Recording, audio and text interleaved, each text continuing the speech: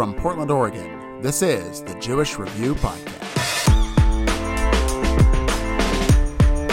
I'm Rocky Roll. Coming up this episode, it's a challenging time for Jewish communities and their members worldwide. It's also a challenging time to be a teenager. To get a view of what it's like to be both at the same time, I spoke to Tali Greenfield, a high school senior and board member of the Oregon Jewish Community Youth Foundation. We talk about what drew her to philanthropic work early in life and what she experiences as one of just a handful of Jews in her large high school. It was a fun, illuminating conversation I'm sure you'll enjoy. Stay with us. The Jewish Review Podcast is brought to you by the Jewish Federation of Greater Portland, presenting the 2024 Laurie Rogoway Outstanding Jewish Professional Award. Nominations are now open for the Rogoway Award, which honors a mid-career Jewish professional in Portland for their commitment to leadership in Jewish communal work.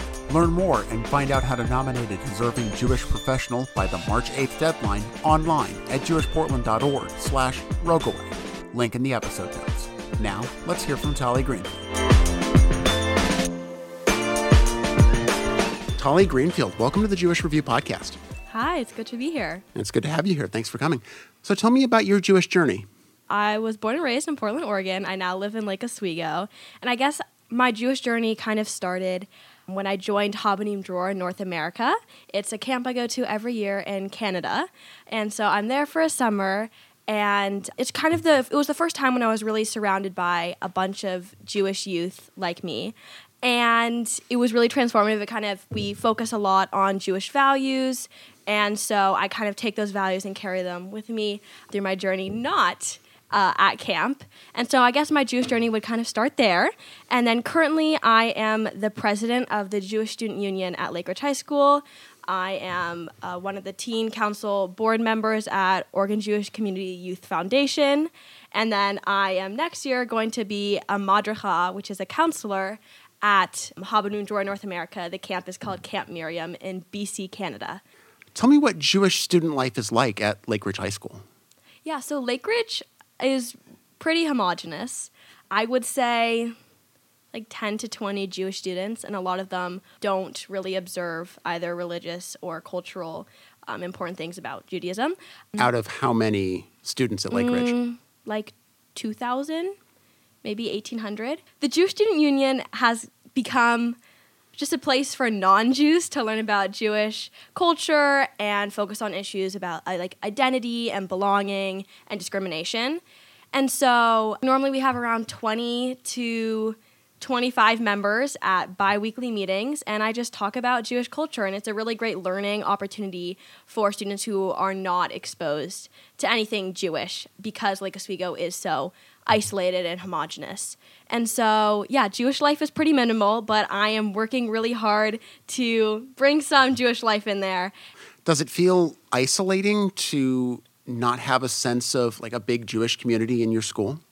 Yeah, it is isolating, especially with major world events pertaining to Jewish people all over. And I guess that it is isolating, but I've kind of found a community in either like Portland organizations or again at camp. So OJCYF has served as a great Jewish community for like-minded teens that I can't get at my school, and so has a Habonim Dror. Well, speaking of the Community Youth Foundation, tell me about your work with OJCYF. Yeah, so I, like I said, am a teen council board member at OJCYF. OJCYF is a youth-led philanthropy grant-giving organization. So essentially, we raise around $70K yearly to grant out to Portland Metro organizations. We will host a benefit event in spring where we will call a bunch of donors and kind of crowd raise funds. And then we will use that money to grant out to organizations. And so we kind of gather, I would say, around 60 proposals from Southwest Washington and Portland Metro area nonprofits. And through a bunch of consensus and decision-making and site visits, we narrow down the organizations that we want to fund and how much.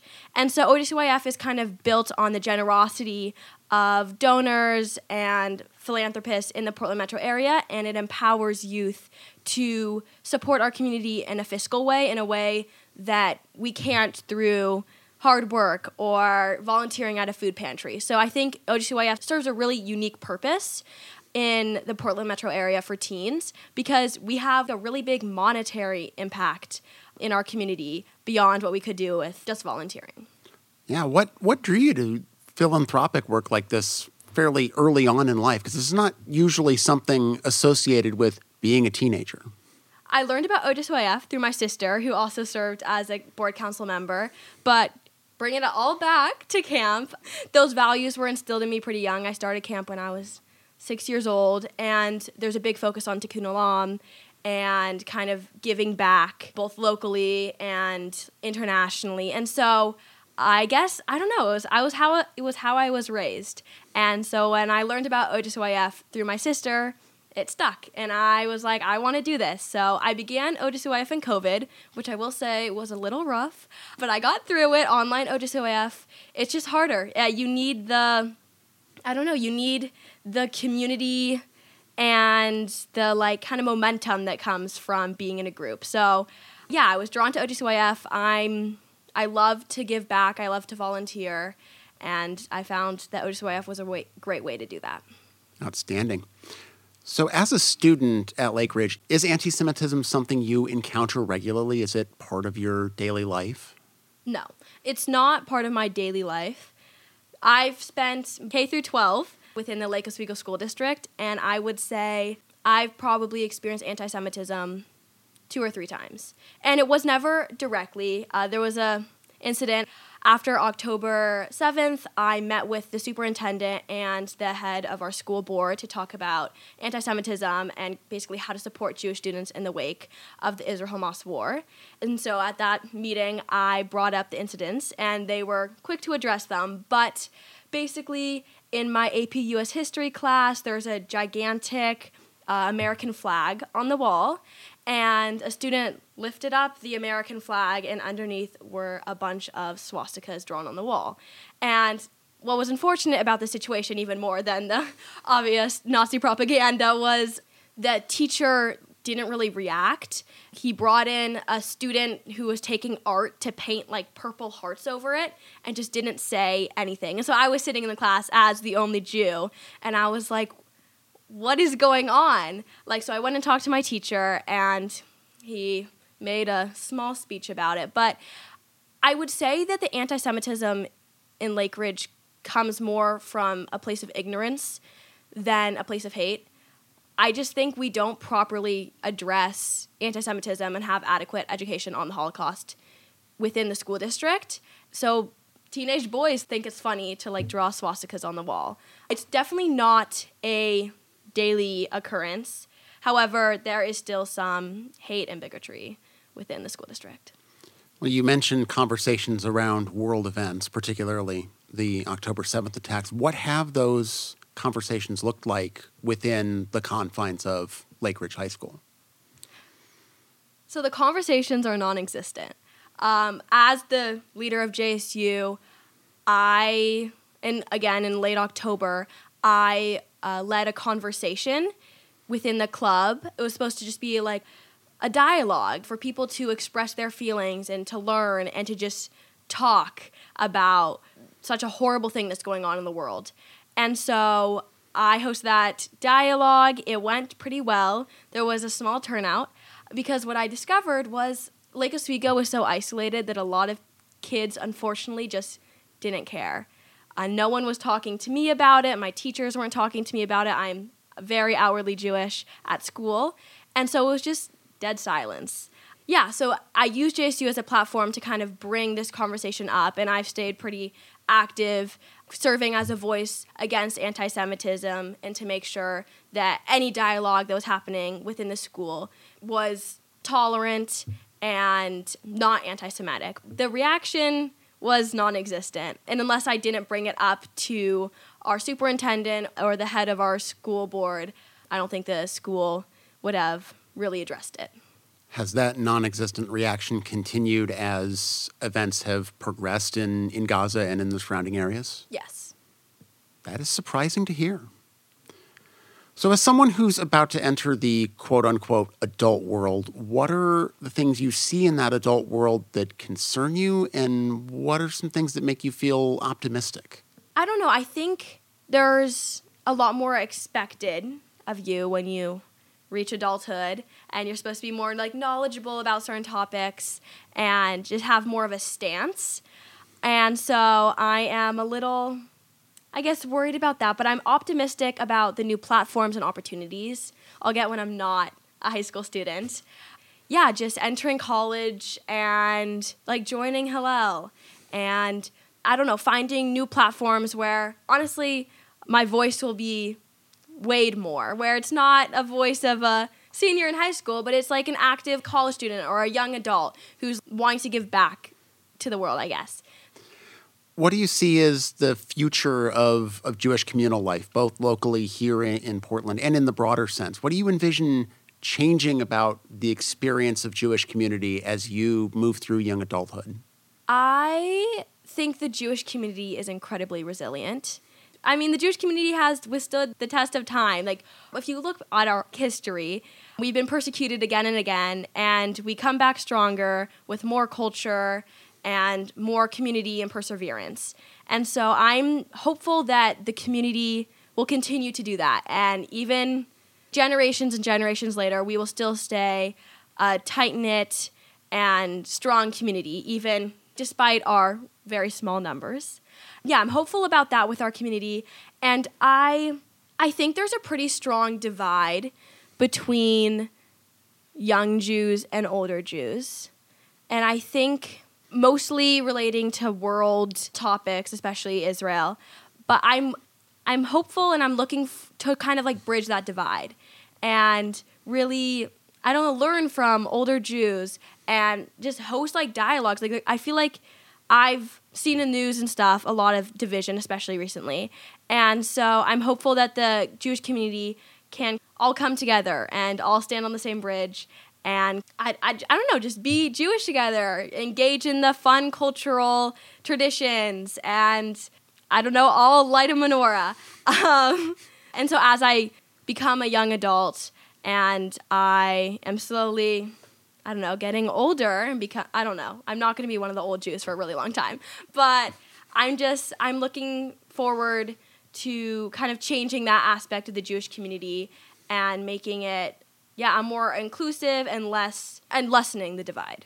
What are some of the ways you've seen that divide manifest in your own life? At camp, we had an old movement member come and kind of talk to us about Israel.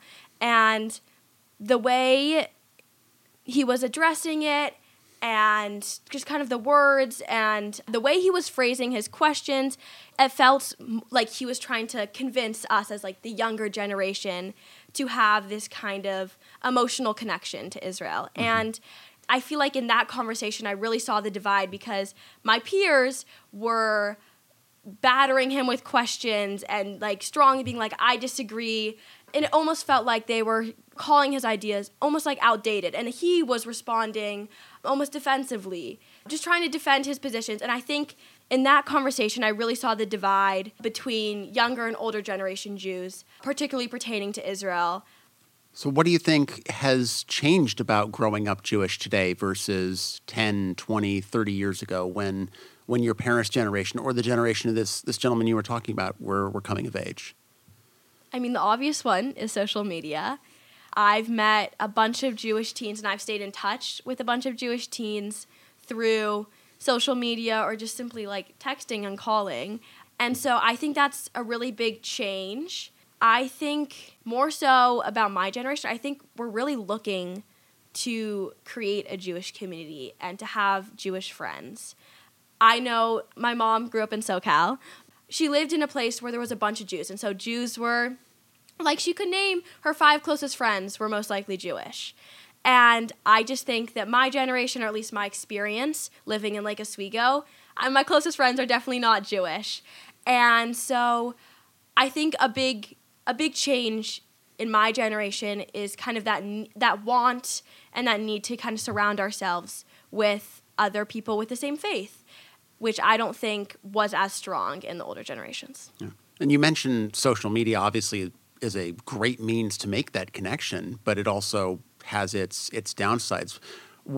How would you describe the experience of being on social media with all its good and bad as a Jewish teenager in 2024? The only times that if we're talking about anti-Semitism on social media, I would say the only times where people are targeted or Jewish teens are bullied or cyberbullied would be if they are going out and stating their opinions on a public platform and kind of wanting a conversation or saying things that are pretty divisive. Like, as a Jewish teen, I have found, like, social media has been great. It's been a great way to connect with my friends, and I haven't experienced any hate. I know that there are certainly places where Jewish teens are experiencing that, but in general, I have found social media to be pretty safe platforms and not a place where I can be targeted.